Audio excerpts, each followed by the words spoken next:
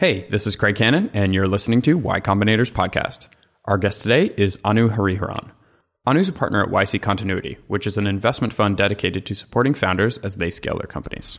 Prior to YC, Anu was at Andreessen Horowitz, and one thing she worked on there was a pretty extensive study on network effects, which is what we're going to talk about in this episode. All right, here we go. Hey everyone, today we have Anu Hariharan, and we're going to be talking about network effects. So Anu, you're a partner at YC. Would you mind giving us some background?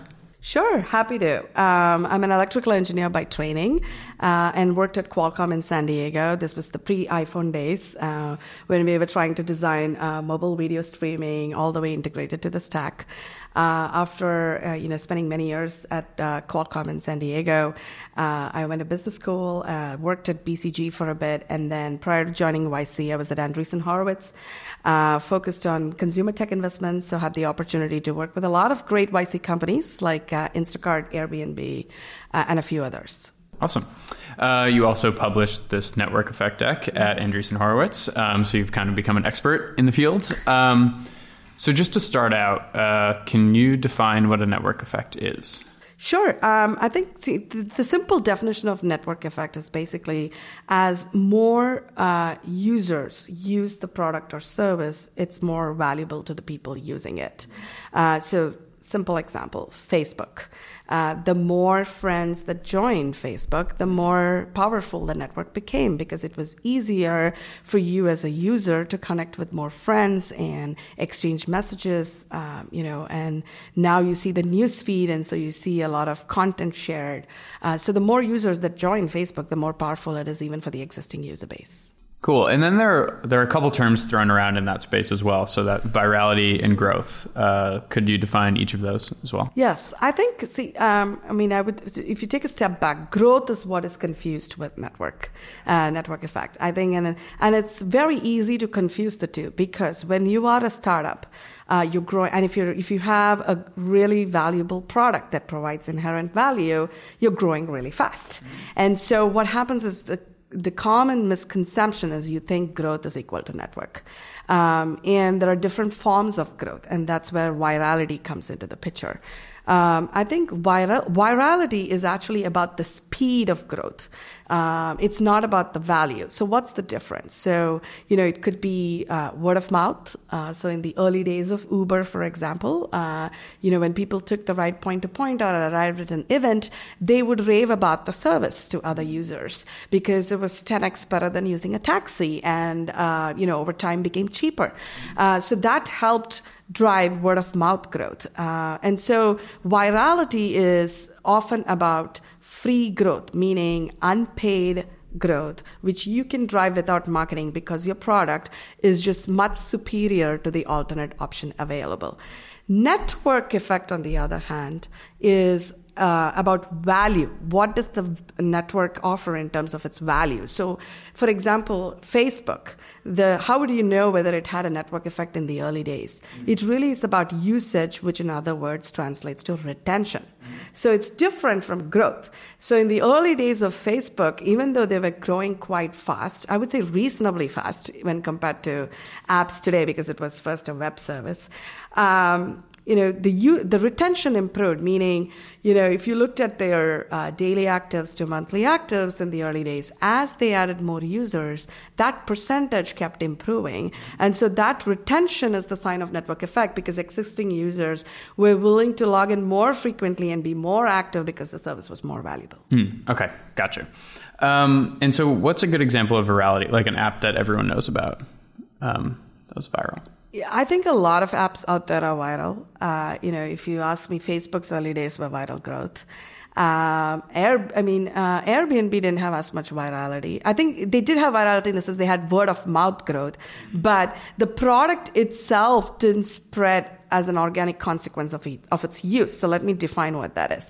So, if you look at Facebook, the reason why it grew quite fast was because if you were one user on Facebook, it was not that useful. right? I mean, the early days, the app was launched to see the online student directory. That's, they leveraged the Harvard directory to launch Facebook. But beyond that, it wasn't as useful unless the entire class or the group of students taking that class was on Facebook. So therefore, you started inviting other friends who were in the same class. And so the product itself was designed such that it was useful for other users. Same with Skype, right? If you wanted to place a Skype call, you needed someone on the other end. So the product spread as a result of organic consequence of its use. And versus Airbnb, I think, did have viral growth, but it's word of mouth growth. Because if you look at Airbnb in the early days, it was about renting a room in your house to other guests. So you talked about it because it was less sterile than hotels, especially during events when the hotels were sold out. It was 30 to 80% cheaper than hotels. So you talked about it to your friends, and therefore they discovered it. But to actually use Airbnb, you didn't need your other friends on the other end to actually use the app. So I think there's a difference in, there are different forms of growth. And so you need to understand whether your product, has an organic consequence of its use because of which it tends to grow really fast versus, word of mouth, referrals, anything unpaid attributes to viral growth. And so at this point, what do you recommend to founders? I mean, are people approaching you, asking you, like, I want to build a network effect into my product? What should I do? What do you tell them? Yeah, I think, if you talk to most founders, even, the founders that have built really amazing products, I don't think anyone would talk to you in the context of a network effect or viral growth. But the key decisions they took as to what their product should do will help inform how they focused on the network. So this keeps coming up repeatedly as a question from founders. And I always go back to the example of, Facebook. Even I'll also touch upon WhatsApp as an example. So when Facebook first launched, they launched in Harvard, and it was quite a popular service. They could have easily rolled it out to multiple universities pretty quickly, but they didn't. They actually took a clustered approach. And the reason for that was they wanted to make sure that, if you ask the early days, they would say they wanted to make sure that at least 80% of Harvard students were using Facebook, and, maybe 60 or 70% were using it daily.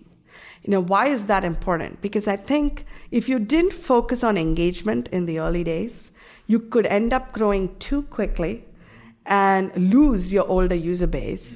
And therefore, you're not really focusing on products or improvements that help the overall network. And you may end up focusing on features that help you grow in the interim. So I think one of the things Facebook did really well was always pay attention to how the network grew and not just the user grew. In fact, in the early days, based on the numbers they've quoted on the S1, if you look at their month-on-month growth in user base was 16%. In today's world in mobile, you might say 16% month-on-month growth is solid, not great, right? But I think it's important to it's important to focus on, are you driving inherent value to your existing core users as you grow? And that's a measure of engagement.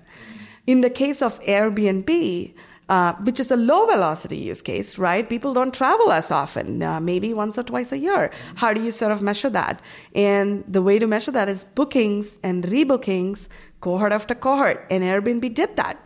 That was a measure of, do your customers really love you? Because if they do, they will come back and use it more often and for more use cases. And so I think focusing on in the early days, especially as you build a product, it's very important to focus on, as you grow, how strong your engagement is and how much are your existing users willing to use your service more and more. What are you seeing now that people are doing that's been effective? I think these days, especially in recent years, I would say in consumer apps, it's become harder to find the distribution. I think there are two challenges a consumer app should think of. One is, what is my entry point?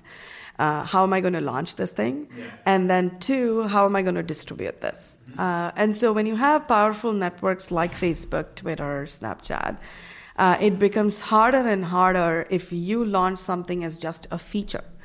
because these other platforms have the network. So you have to figure out what your distribution strategy is. One app that recently has gained a lot of traction is Musical.ly. And Musical.ly actually pivoted from being an education app. And they, first launched as a tool among teens. And the tool was creating short-form lip-sync videos. And the tools they provided made it really easy for teens to create videos. And it was a fun thing to do. It was cool. And so people talked about it. And so suddenly a lot of, students in school started using it. But for the first 14 months or so, even after they launched Musical.ly, it was sort of a slow growth, and I think the founder Alex has talked about this. They were almost about to run out of cash. And then what they did is they realized that a lot of the Musical.ly videos were being shared on Instagram and Twitter. So it was being used as a tool. So to sort of shape it towards a community, they made, one of the things they tried was to make their logo more prominent so that when it was shared on Instagram and Twitter, people knew about Musical.ly and downloaded it. There were, a lot of people created lip sync videos, but there were clearly top users, the people who had a lot of fan base and following and were really good at creating these lip sync videos. They created a Q&A sort of platform on the app for the followers to interact with them. And so that helped shift some of their audience back into the app. And they started focusing on features that helped create the community and network on the app itself. It's still early to say, if it will become a network. But I think these are some of the things they've tried to at least, form a community. And now you have more users going directly to Musical.ly. And so, if I'm just getting started, how do I know that, when is the time that I can start, trying to pull people over from other platforms? Because it seems like you can, piggyback onto these platforms to a certain extent. But at some point, to create lasting value for your company, you need to have people that you have in your community. Absolutely. So I think, this is where the network effect definition is important. I think, people often say, this is where people get confused about, does this company or does the product have really a network effect or not? I think the two quick ways to really test for that is barriers to entry.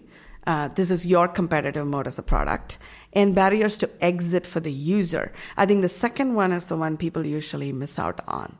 So barriers to entry means you are growing really fast. Your product provides inherent value. There is some, demand side economies of scale because of which it's not easy for someone to come and disrupt your network overnight.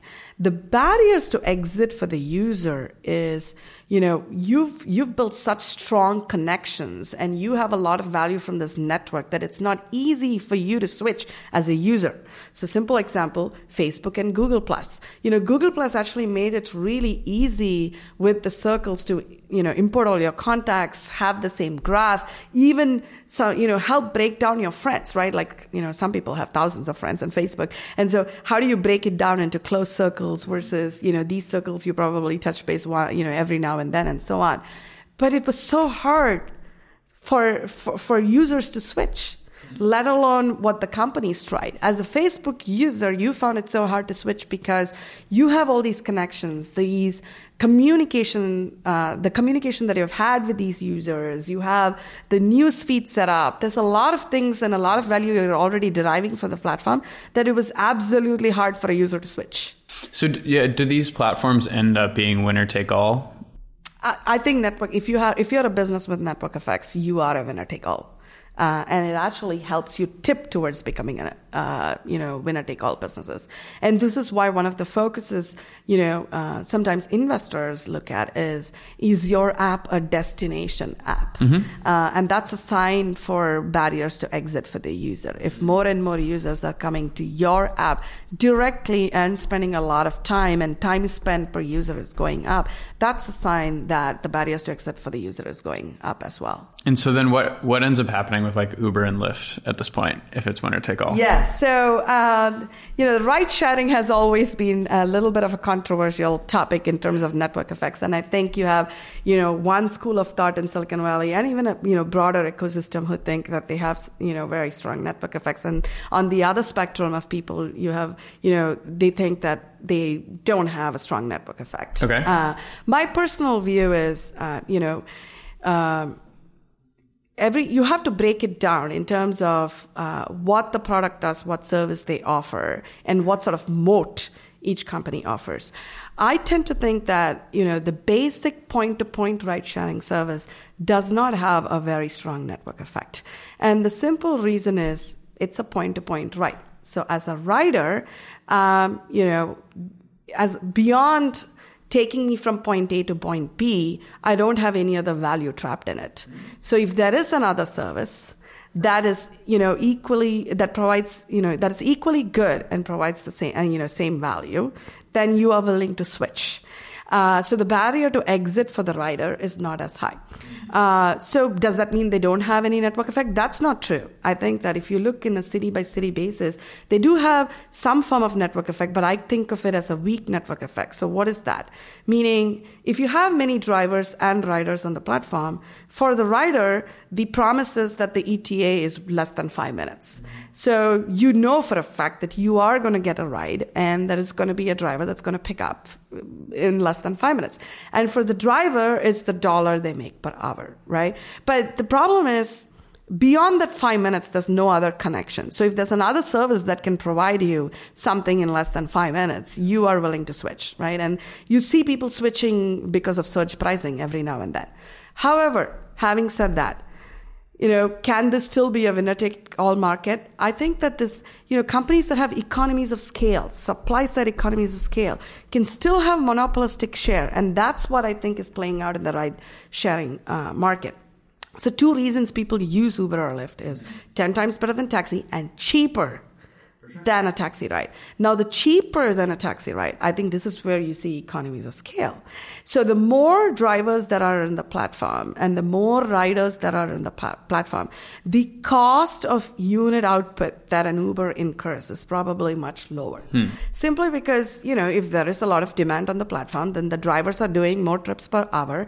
So therefore, they make more dollars per hour. And therefore, Uber can, charge less per ride for the rider. So right now it's kind of like a race to raise all the money. It seems like when self-driving cars happen, do you think it's a race to reach self-driving cars because that unlocks the network effect ultimately for these companies, and then they're the monopoly? I don't know if you need self-driving to be a monopoly, to be honest, because I think that even in the current market dynamics, you are seeing, depending on the market, who is first to come or who has executed really well, has economies of scale because of which they'll have monopolistic share. Simply because I think the trip efficiency is a very key metric to focus on because that drives cost, right? I mean, you've seen a lot of Uber for X services that have sprung up, but I think that Uber might likely win most of the Uber for X services simply because, they can drive delivery efficiency unlike no one. And if they are able to do 2 or 3 trips or 4 trips an hour, then the cost per trip is so low that they don't have to charge the rider as much. And so they can pass on those savings to the rider. So, this is exactly what Amazon first party was. This is not new. When Amazon launched their service, many years ago, more than a decade ago, it was all first party. And first party is all about economies of scale, shared warehouses, shared shipping. They made the cost of delivery of each good a lot cheaper. Today they have a big marketplace, so they have both demand side and supply side economies of scale. But Amazon first party is primarily supply side economies of scale, and yet they have monopolistic share. So I think it's people tend to focus too much sometimes on network effects and think that's the only winner take all businesses. I think that companies with supply-side economies of scale, especially which have huge operational challenges and who execute really well, can have monopolistic share too. And are there any other markets right now that you think many people consider it to be a network effect, but in reality it's not that strong of a network effect? I think on-demand has been the biggest debate. I think because it's highly local. It's not easy to replicate it across even nationally or globally. So it remains to be seen as to, how these networks evolve. Each of them do provide some value, so I don't want to discount that they don't, but it may not be as strong as you saw in social networks. So then what about messaging at this point? I know you wanted to talk about WhatsApp a little bit. do you see them continuing to grow in the US, or do you see some of these like larger international players coming in and having a network effect here? I think that messaging has a very strong network effect. It goes back to the simple thing of barriers to exit for the user. I have been a WhatsApp user for very long because I have a lot of family in India. So it is the cheapest form of communication, especially it was a great replacement for SMS.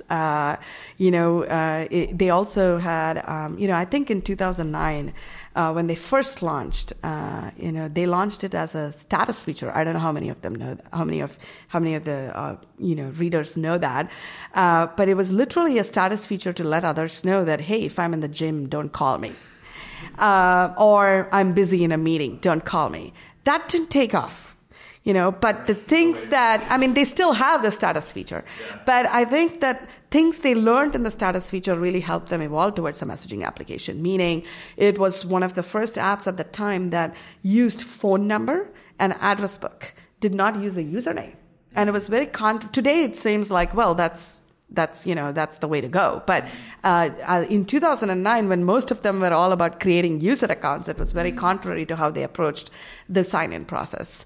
And WhatsApp did not, quite a lot of the users asked them to change it to a user sign-up, but they decided not to because they felt if you're leveraging the address book, you would know who that person is.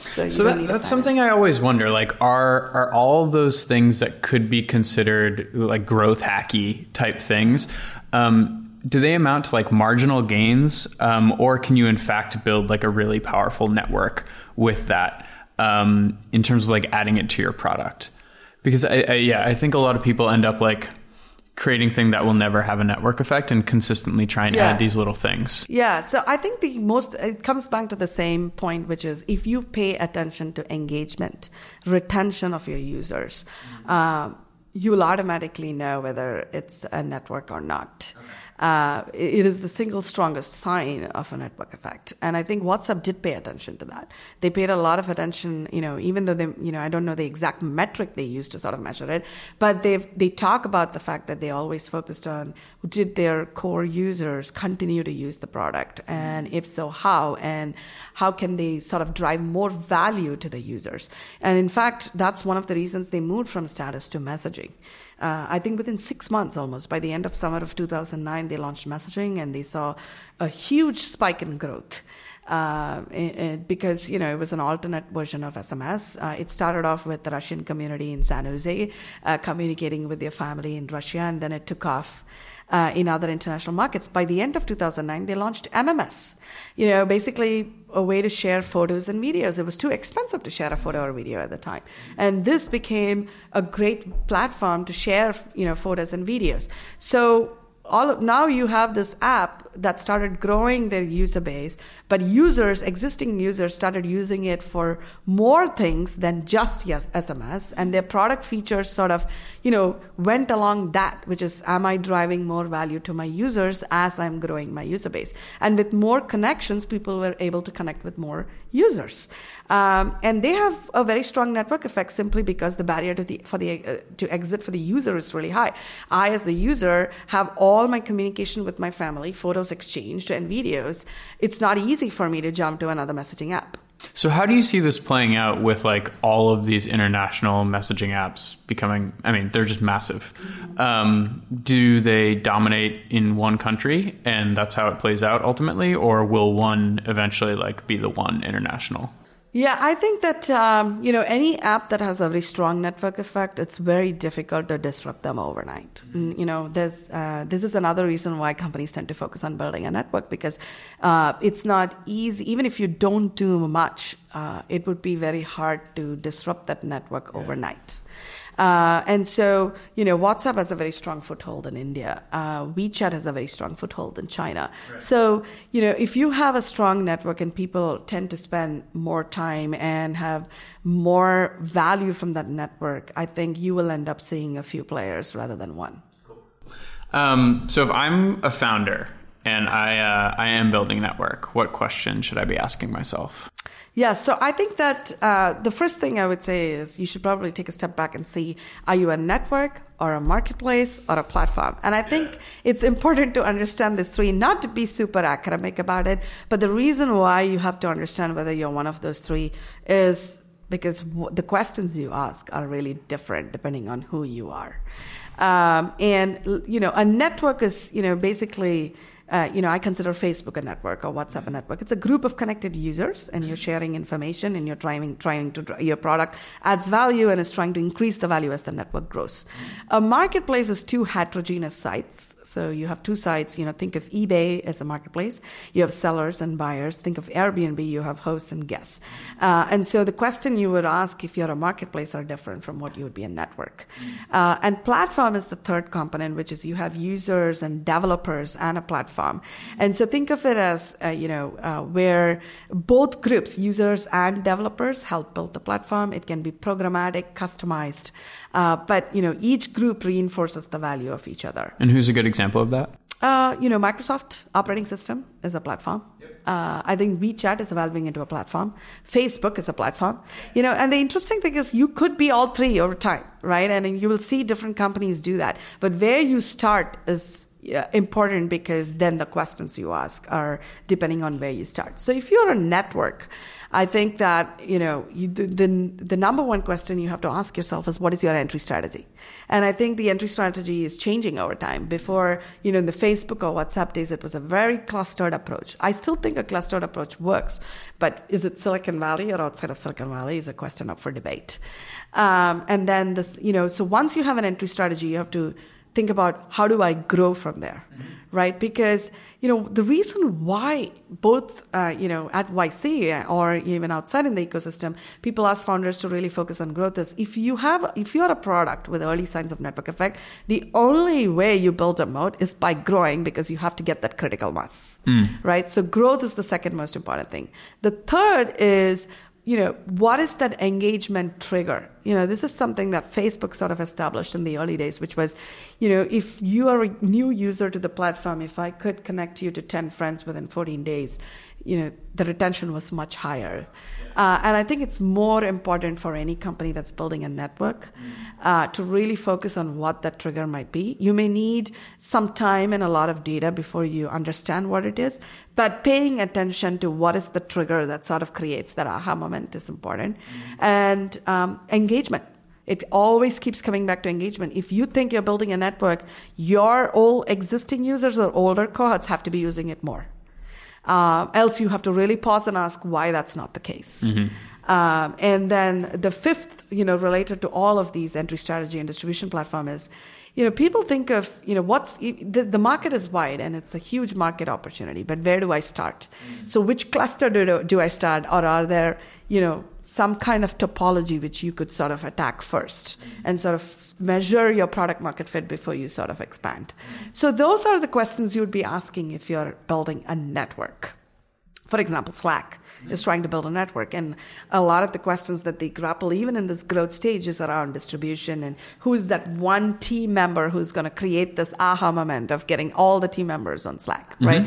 So if you're a company like Slack or trying to build a network, you have to pay attention to these. If you're a marketplace, the questions are slightly different, because now you have two sites, and they more often than not are heterogeneous. Even though there's overlap between hosts and guests and Airbnb, it's not a lot. And so the question is the chicken and egg problem. So how, if you scale one site too much, they're too fast, then the other side suffers. And so the experience on the platform suffers. So how do you sort of measure that balance? And then, how do you get to critical mass? Because these kind of marketplaces actually might take longer to realize the network effect. And so, for example, Airbnb took 36 months or more. It was a very slow growth. So to pause you really quickly, this is probably like the first or second most common question about marketplaces that we get, like, as a whole, like in terms of questions. Do you have any tips for people who are creating marketplace, like as to how to get over that chicken and egg problem? Yeah. I think that if you ask the successful marketplaces or marketplaces that have scaled really well, they would almost always say they focus on demand first. Let's and it's for various reasons, it is the right strategy. So I'll give you the example of Instacart. When Instacart first launched, I think they launched it as just like a online grocery aggregator, meaning I could search for a tomato or I could search for an egg, right? And within 6 months, they changed the format to retail stores. Mm-hmm. So you select Whole Foods and then you go launch.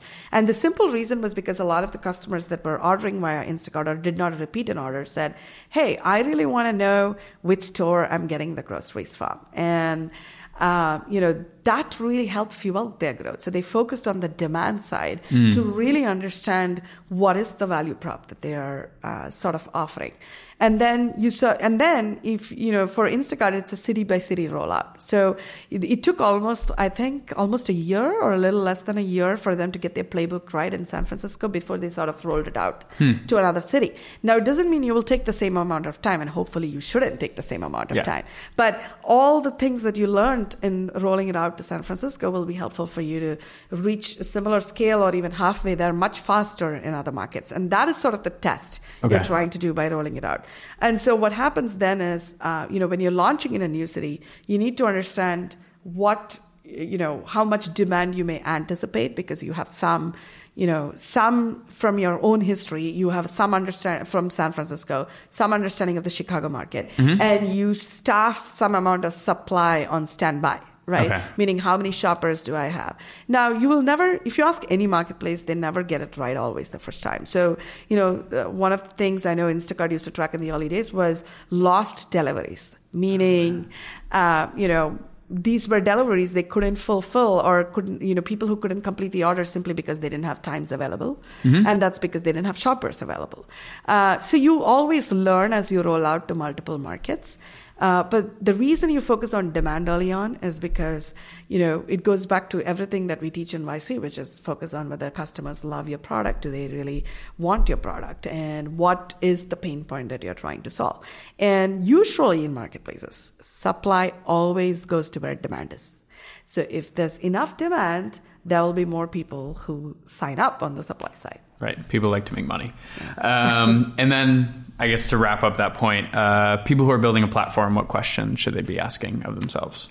Yeah, I think with the platform, the question is a little bit about, it's very similar to the two-sided marketplace question, which is like, which side is more important? So for example, if you are Nintendo and you have a gaming console, you need a lot of third-party game developers. And third-party game developers will come to your platform if they know there will be more users who would be playing those games, right? So the questions are a little similar. I think the more important thing that platform companies also have to pay attention to is, is this a market where they think there will be a single platform winner, or would they be multiple? The strategy might be a little different depending on if it's single or multiple, because there's cost involved. The other thing is demonstrating commitment to the platform. For example, Facebook, after they acquired Oculus, they showed an enormous strong commitment to Oculus, which then gets more gaming developers to come to Oculus to develop, games for VR. So I think there are the questions are similar to marketplace, but you have to show certain other elements of strong commitment, because now you have two communities, committing to working on that platform. There's another element which is common among marketplaces and platforms is, the old saying, which is your money side and which is your subsidy side. I don't know if you've heard of it. I don't know, no. There's always one set of users, usually not always, there's one set of users who are price sensitive, and there's one side which is not price sensitive but is looking for value. Simple example is, I think, Adobe in the early days. Okay. They rolled out PDF for document readers free. Okay. Because if you had charged document readers, their user base today would be a lot less. But the document writers were ready to pay for PDF creation or like other tools because they wanted access to the readers. So you should, try and figure out which side is more sensitive and which side is the harder side, and try and subsidize the harder side if you know you can drive a lot of value for the money side. That's a great point. So just kind of wrapping up, you've spent a ton of time researching this stuff. If I am a person who wants to learn more about it, what would you recommend I do? What resources do you like? What books do you like? What podcast, whatever, and we can just link it up in the interview. Okay, yeah. So I think that you should read the deck we put together at Andreessen I have a link to Horowitz. that, yeah. But there are lots of great, papers and articles. I think the best way as a founder you really learn is, you look at all these YouTube videos of founders who've scaled these amazing products in the early days and try and understand their product philosophy and what decisions motivated them. That really helps you understand how they built the network and what questions they focused on. I think that was the single most important resource I've seen. And it helps inform, what their thinking was, even if they can't articulate those in academic terms. But you would see that all these points were hit. That's great. Yeah, we can link up to a bunch of those. Yeah. Cool. All right. Well, thanks for coming in. Thank you. All right. Thanks for listening. Please remember to subscribe to the show and leave a review on iTunes. After doing that, you can skip this section forever. And if you'd like to learn more about YC or read the show notes, you can check out blog.ycombinator.com. See you next week.